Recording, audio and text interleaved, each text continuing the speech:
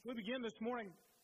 I want you to think about a couple of scenarios that would be really, in all honesty, sort of ridiculous. Many of you know that in years past, when I graduated from Murray State, I went back to my alma mater in Louisville, and I was a teacher and baseball coach there.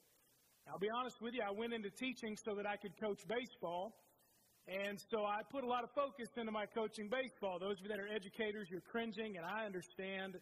And you can chew me out later or think less of me, but that's the reason. I loved coaching baseball, and so I took the path of least resistance, majored in history, and I tried majoring in math, by the way. Those of you that are math majors, that lasted about 2 weeks, and dropped those classes, changed my major, and here I am. So anyway, I went back to coach baseball.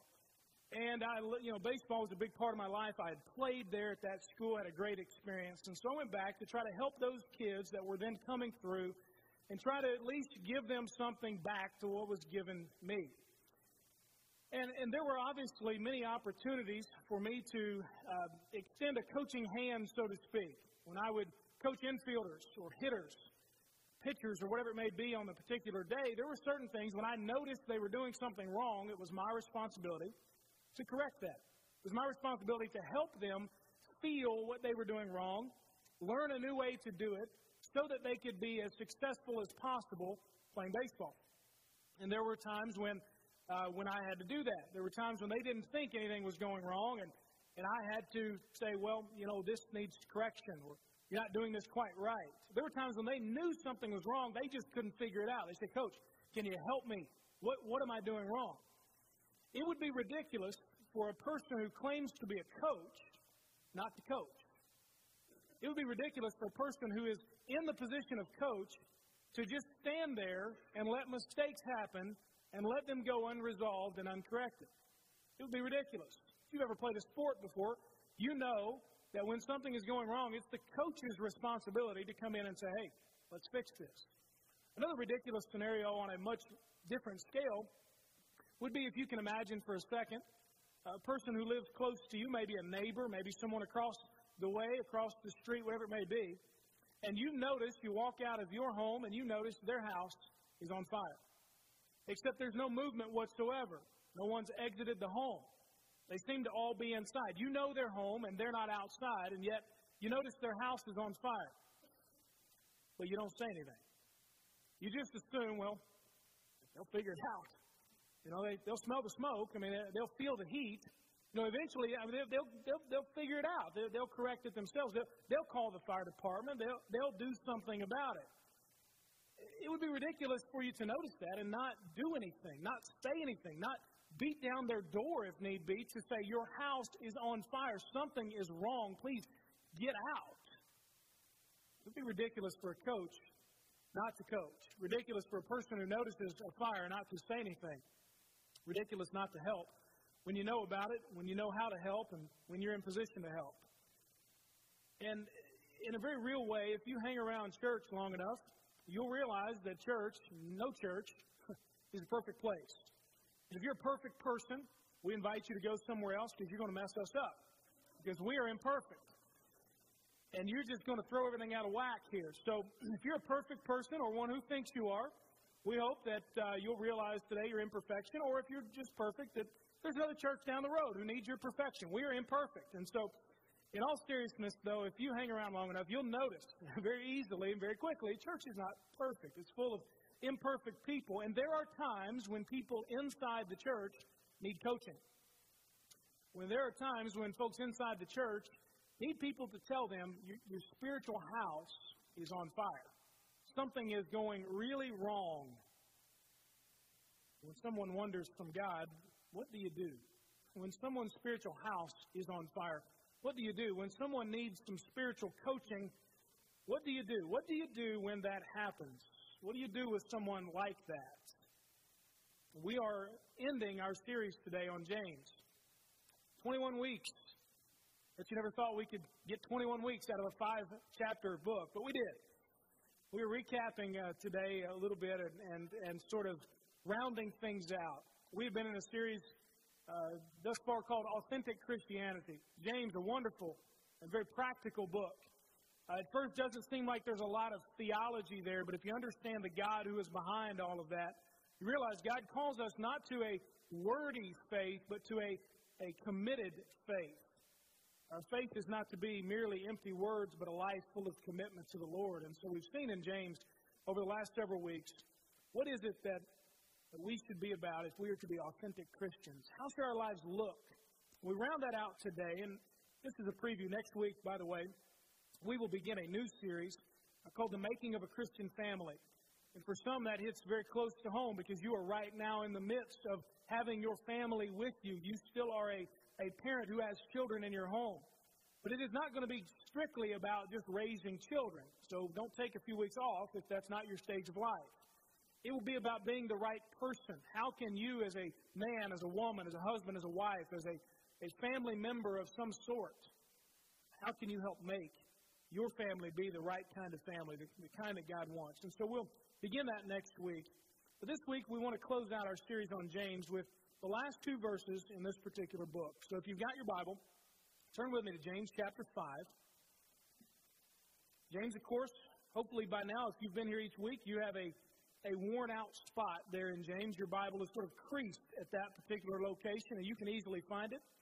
And if not, if this is your first time here, maybe you're a person who's unfamiliar with the Bible, but you brought one, we'd love for you to turn there. If you turn to the end of the Bible, you'll get to Revelation. Turn back to the left just a little bit. James is there just a few books back. James, of course, the half-brother of Jesus, who came to faith in the Lord after the Lord's resurrection, wrote this letter to a group of Jewish Christians who had been scattered because of their faith. They'd been persecuted. They were scattered. He's writing to them to help them understand what authentic Christianity is all about. And so in their difficult times, in their times of trouble, he's writing to help them. And we get to the end of the book, and he says this in verse 19. My brothers, if any of you strays from the truth, and someone turns him back, he should know that whoever turns a sinner from the error of his way will save his life from death and cover a multitude of sins. Let's read that again.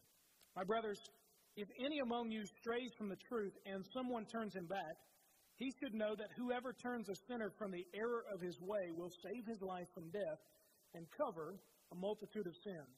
As we begin this morning, I want to give you a guiding principle for today. It's listed there on the back of your bulletin. The guiding principle for today that we will look at and come back to, and everything will center around, is this: that authentic Christians lovingly help, correct, and restore those who wander from God. Authentic Christians lovingly help, correct, and restore those who wander from God. That's fitting for James to close with this. He spent the previous verses in the previous 4 chapters telling us what authentic Christianity looks like, how we can know our faith is real, how we should live and not just have empty words. And he closes by describing what really is bound to happen. Somebody's going to wander from God. In any church, in any group of believers, there's going to be somebody, maybe several somebodies, who wander from God. There are going to be people, and from time to time, you may have been that person, you've known that person, who are going to drift, turn away from the Lord. And so someone wonders from this truth, he says, that's found in God's Word, the truth found in Jesus Christ. What should be done? How should we handle those who've wandered from God? How do those who have not wandered handle those who have? Now notice what he doesn't say. He doesn't say anything about ignoring the issue. Now this would be great if James said, look, if somebody's wandering from the truth, just let them go. Just let them make their own mess.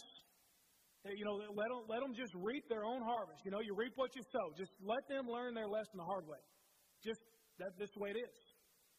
Just give them tough love. He doesn't say any of that. He doesn't say, just sort of pretend it's not really happening. He doesn't say that. The truth, he says, by implication, that we have a responsibility to one another.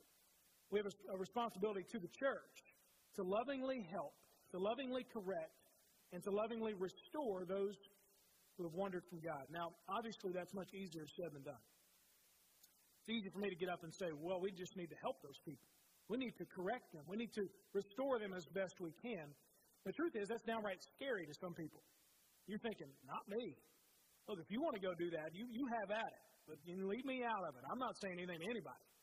They want to, whatever. I'm going to live my life, and I'm fine, and they can do whatever they want to do. Now, I understand that. It's scary sometimes. You think about this particular truth that James is driving home the point that it's our responsibility to help. It's really not an option. It's not something we get to choose and then decide not to. It's our responsibility to help and to correct and to restore those who have wandered from God. In fact, in our culture, not only is it scary to us, but in our culture, it's sort of taboo to do this. You know that anytime somebody offers something that would indicate that they believe somebody is wrong in any way, they are then villainized. I mean, they are portrayed as a person who is unreasonable, who is intolerant, who really is bigoted to a large extent. In our culture today, if you were to go to someone and say, look, I love you, I understand, I get your situation, but what you're doing is wrong. What's going to be the response? Well, who are you to tell me that what I'm doing is wrong? You mind your own business. Now, I know none of you have said that to anybody at all, but you've heard that, right? Okay? I remember when I was playing baseball at Murray State, and I'll tell myself for just a second. I think. When I was a freshman and sophomore at Murray State, those of you that have not seen me compete athletically, you wouldn't know that when I get on the field, I shift gears just a little bit. I'm there for one purpose, and that is to win.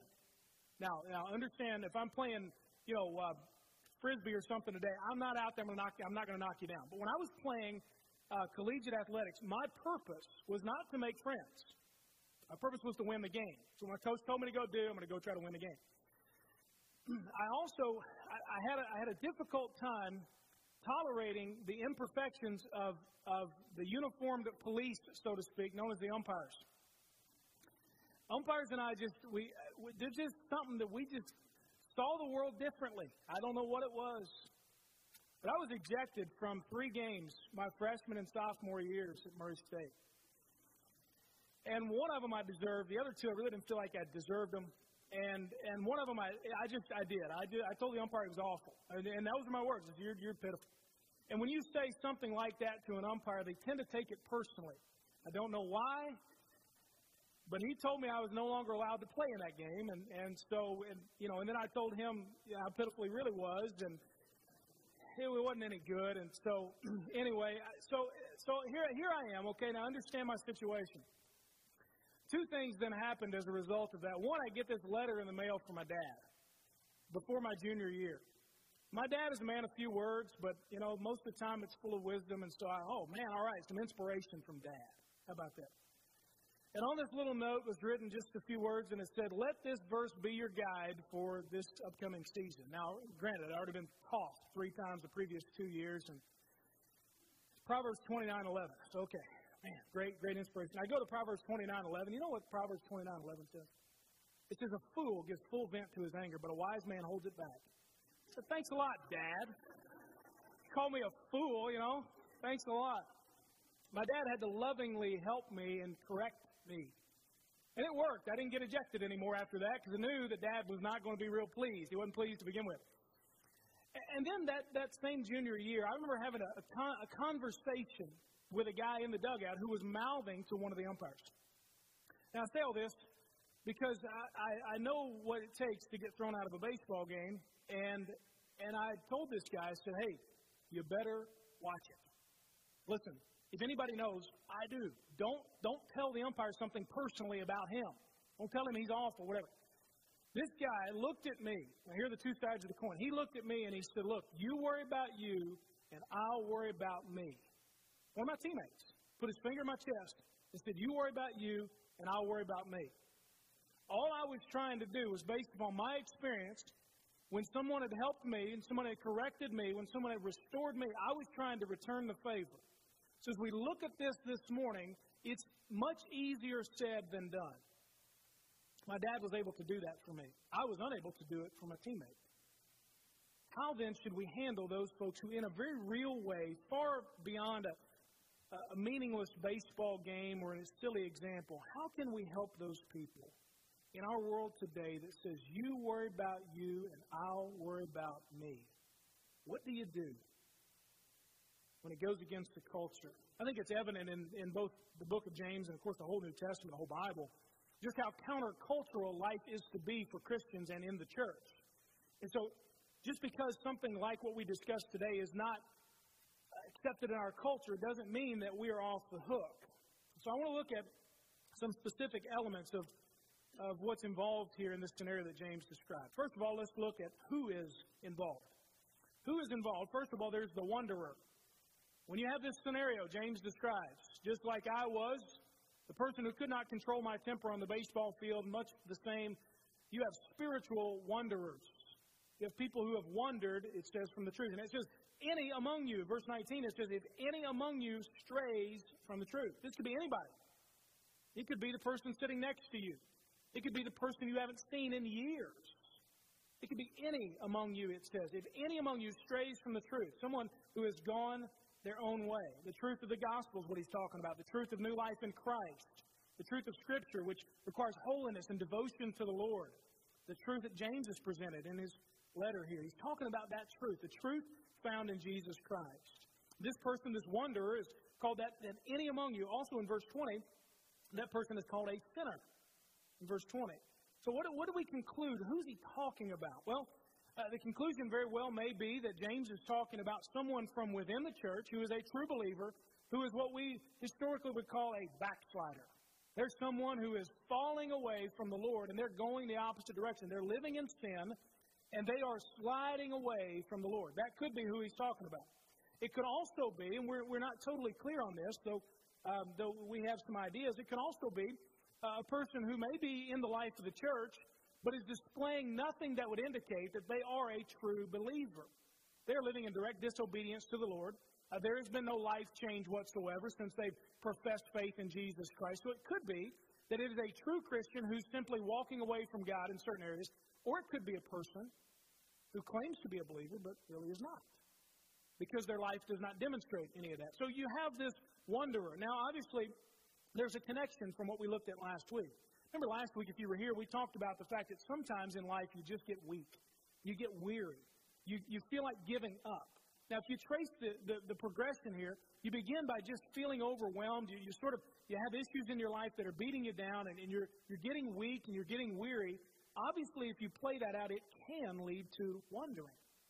Those who have been crushed by life's experiences, though you may be a believer, it can cause you, if you choose, to wander into a life of sin. Maybe you've experienced that. You say, life got so bad, I did this.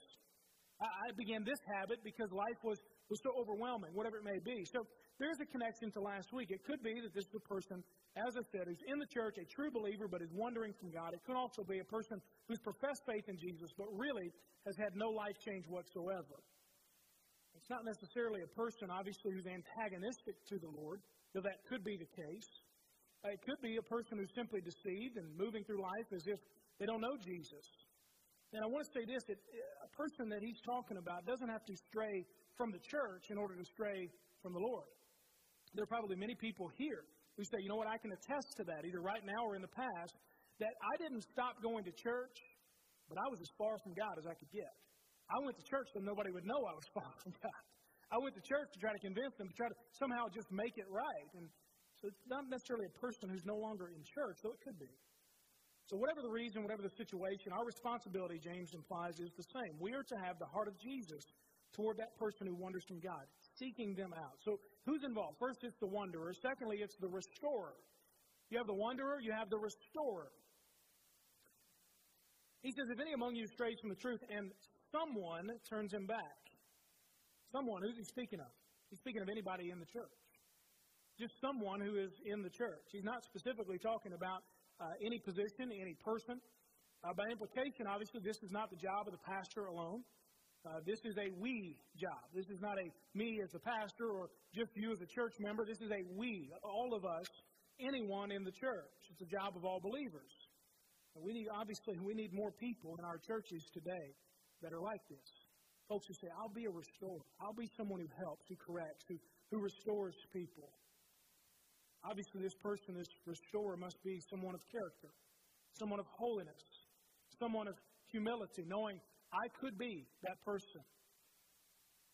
Let's be a person who is right with God, even though they're not perfect. Now, the tendency is for us to say, well, I don't really need to say anything to anybody because if people knew what was going on in my life, and what right do I have to try to correct somebody else? You see how we play this out. That person says, mind your own business. You say, well, I guess I should because I've got some stuff in my life. This is not about perfection. It's about being right with God. It's about having your sins confessed, about living as holy as you can. So it's not about being perfect. This restorer is a person who takes it upon himself or herself not to let anyone fall through the cracks. Someone who's not waiting on the church leadership to do all of that. Someone who notices maybe when a person isn't here. Well, I love the people in our church who will say, hey, have you seen so-and-so lately? And I'll say, no, I haven't. And they'll say, well, I talked to him the other day. You have no idea what a tremendous blessing that is for me as your pastor. To know that you're not sitting there waiting and saying, well, Pastor, have you seen them lately? Well, no, I haven't. Well, Pastor, why don't you do something about it? Now, listen, that's part of my job. I'm going to do all I can to try to reach out to the folks that aren't here. That's a given. But there is a we factor in this that I love when people get. Love that. That's what James is talking about. If someone restores, if someone goes to them, it's all of us. And I will say that this restorer is not a person who sees correction and criticism as their spiritual gifts. Those are not spiritual gifts, by the way. Correction, criticism, those are not spiritual gifts. Some of us like to exercise those. We like to claim, well, my spiritual gift is just calling people out. I just tell them how it is. Not a spiritual gift. Not a spiritual gift. Just want you to know that. So this is not something that a person says, well, all right, Pastor's calling for restorers. I can do that. Listen, I know what people are doing wrong, and I don't mind to tell them. And I don't, listen, I'll read that somewhere in there. Correction is my spiritual gift. Criticism, my spiritual gift. Not what we're talking about. Someone of character, holiness, humility, a person right with God. Not someone who is seeking out people just to criticize or correct. This is obviously someone who loves people and just simply wants the best for them. So who is involved? You have the wanderer. You have the restorer. Those two people. What is involved? Well, obviously, as we mentioned, you have help is involved. You come alongside them, much like a coach would, who's coming alongside a player on the team and saying, hey, let me help you fix this. It takes time. It's not a one-time deal. When I coached, I remember day after day after day after day after day, after drill after drill, after repetition and so on. That's how you help somebody. Come alongside them. Also involved is correction.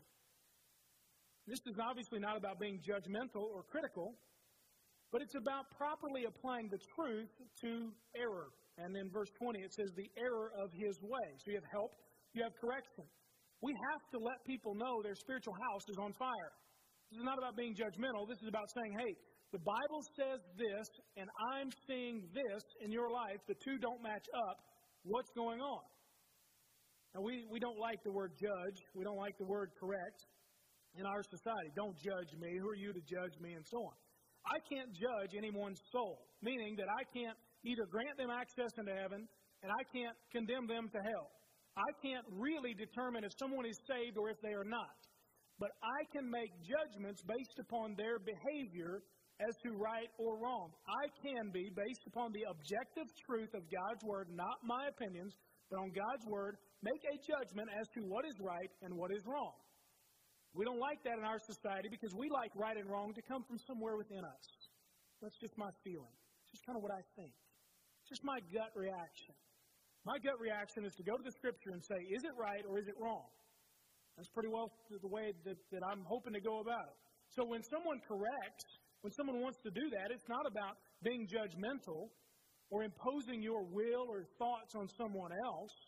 It's simply about going to the Bible and saying, well, the Bible says this is right, the Bible says this is wrong, and let's see if we can correct this.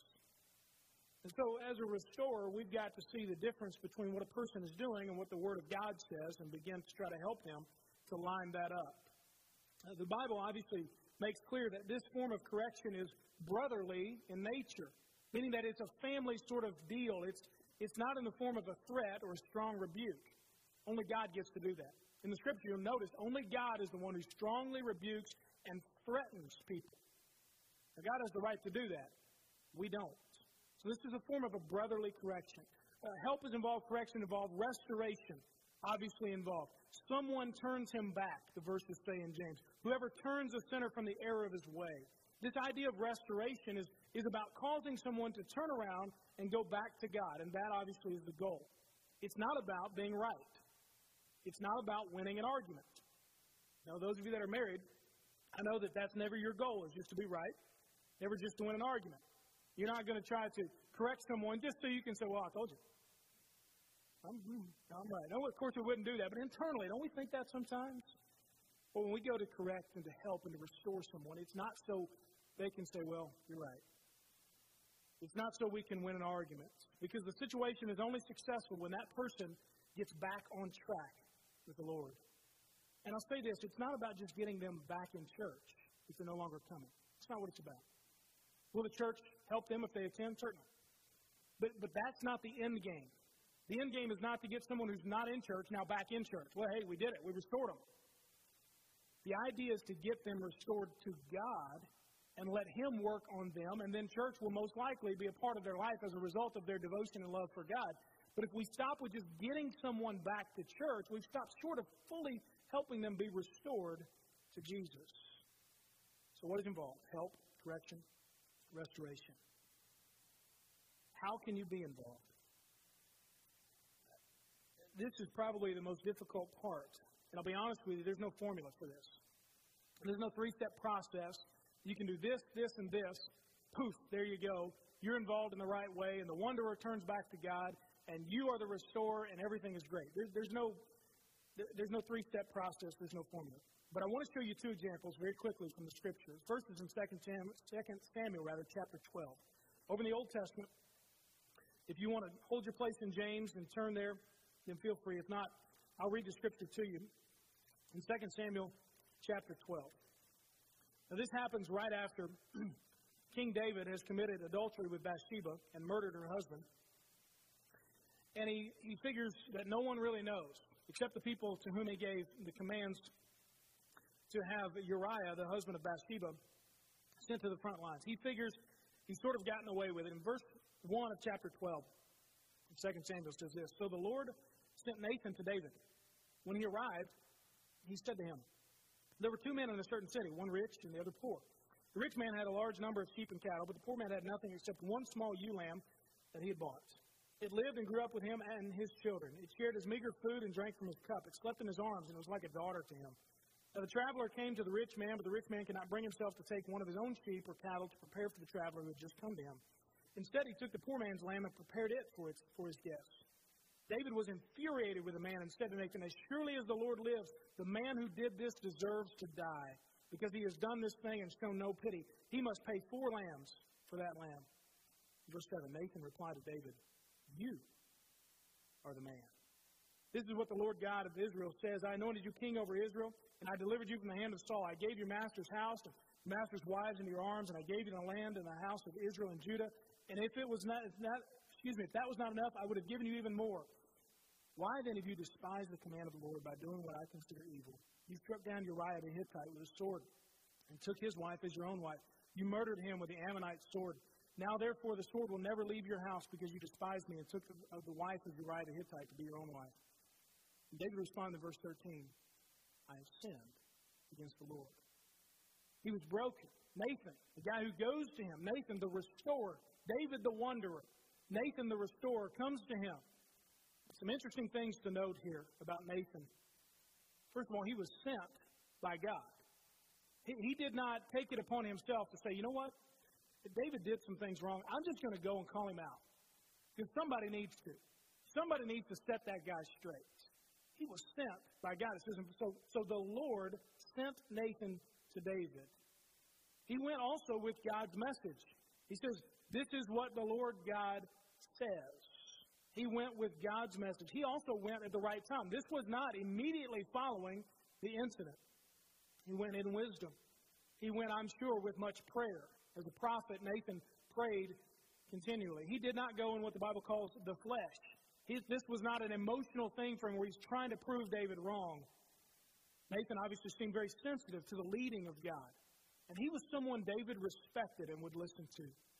Positionally, as the prophet to the king, he was close to David. And it also indicates that he went alone.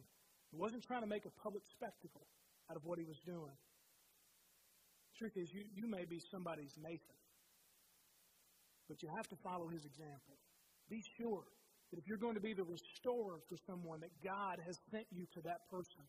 Be sure that you go in wisdom. You go with God's message, not just your own opinions and emotions. Be sure that you're someone they will listen to, they'll respect when you go to them. Another example is in John chapter 21, an example of Jesus. And a great story here after Peter has denied the Lord. Jesus shows up to the disciples. They have breakfast together in John 21:15. When they had eaten breakfast, Jesus asked Simon Peter, "Simon, son of John, do you love me more than these?" "Yes, Lord," he said to him. "You know that I love you." "Feed my lambs," he told him.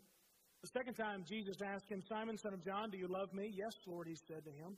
"You know that I love you." "Shepherd my sheep," he told him. He asked him a third time, "Simon, son of John, do you love me?" Peter was grieved that he asked him the third time, "Do you love me?" And he said, "Lord, you know everything. You know that I love you. Feed my sheep," Jesus says. Jesus here restoring Peter. Peter had wandered. Peter had denied Jesus. Peter had drifted. He had been a backsliding Christian, so to speak. Jesus goes to him and showed him love. Seemingly in a very casual conversation, a very loving, brotherly sort of way, he goes to him. In a very unintimidating way, the Bible says, after breakfast, the casual setting, Jesus, a close friend of Peter's, goes to him with the goal of showing Peter, God's not done with you. Look what he has in store. Look what God wants you to do. If you're going to be involved in restoring those who have wandered, those who have drifted from God, you and I must have the heart of Nathan, the heart of Jesus toward those that we hope to reach. The truth is, it's not worth it. It's not easy, but it's worth it.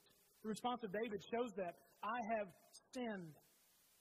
And in Psalm chapter 51, he pours out his heart to the Lord in a poem after this, and he says, "Lord, I've turned my back on you. God, forgive me." Peter, of course, is restored and becomes a great leader in the church. I had a personal experience with this several years ago, and a young man who was working for me as an intern in our college ministry at a church that I served at in Louisville. And it became evident to me through the reports of some very credible people that he and his girlfriend were living in sin. They were not pure. And so as this young man being a person in a position of leadership and working for me, it was my responsibility. One of the hardest things I ever did. And I called him into my office. His name's Michael. And I said, "Michael, here's what I'm getting. This is what's going around. Is it true?" And he said, "Yeah, it is." And I said, my goal is not to beat you up. I said, my goal is to help you be restored. My goal is for you to now turn back to God. It was one of the hardest things I've ever had to do, but I consider Michael today a close friend.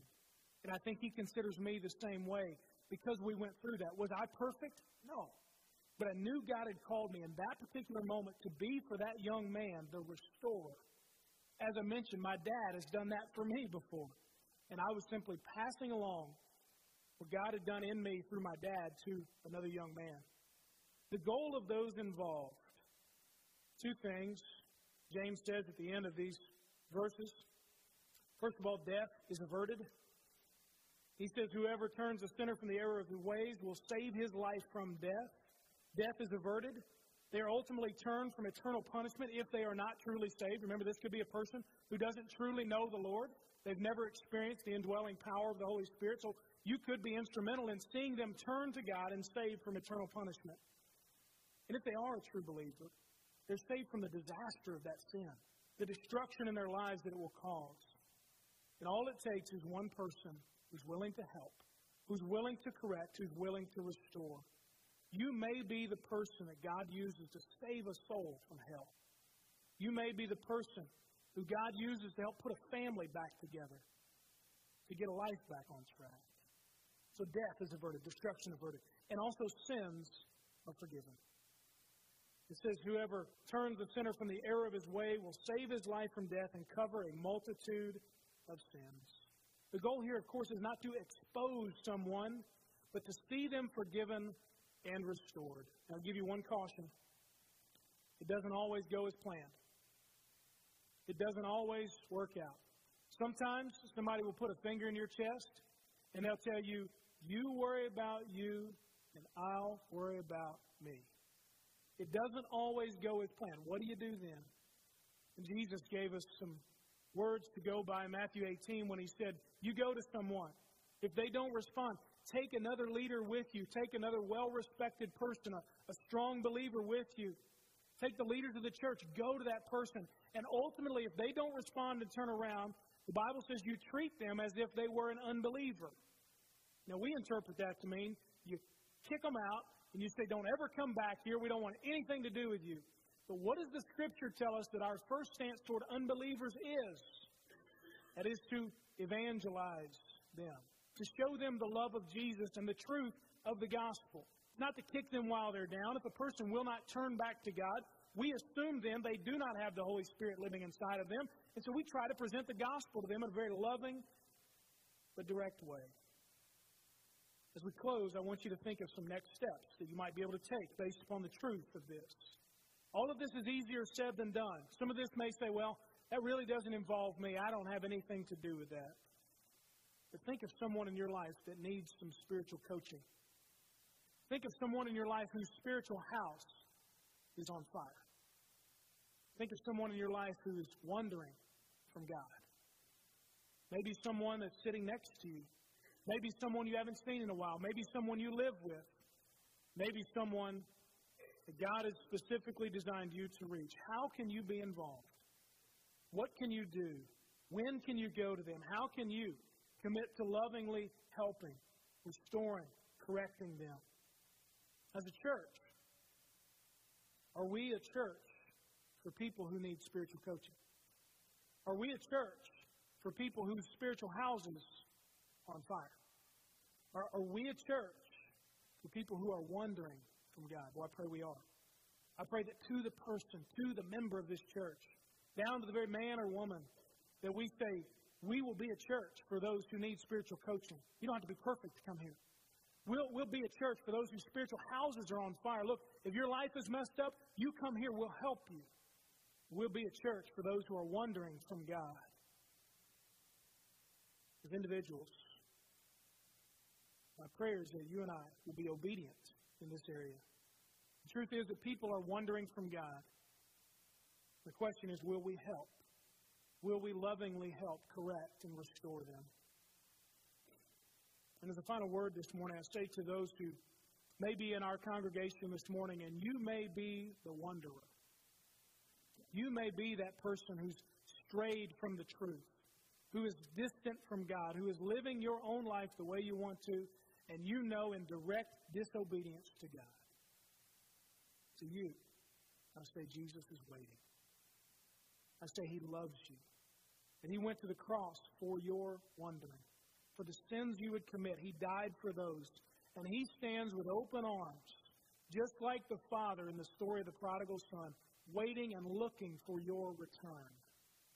If you are the wanderer, today may be the day where you turn around and you receive the love and forgiveness that Jesus offers. He is the answer to all your questions. He is the only one who can meet the deepest needs and longings of your soul. And He Himself said He is the only way back to God. The only way. My prayer for you, if you're the wanderer, is that you'll go through Jesus this morning. Don't just try harder. Don't just say, well, I won't do that again. Go directly to Jesus. Call out to Him and say, Lord, help me. Lord, save me from that. God, I give my life to you. Won't you pray with me?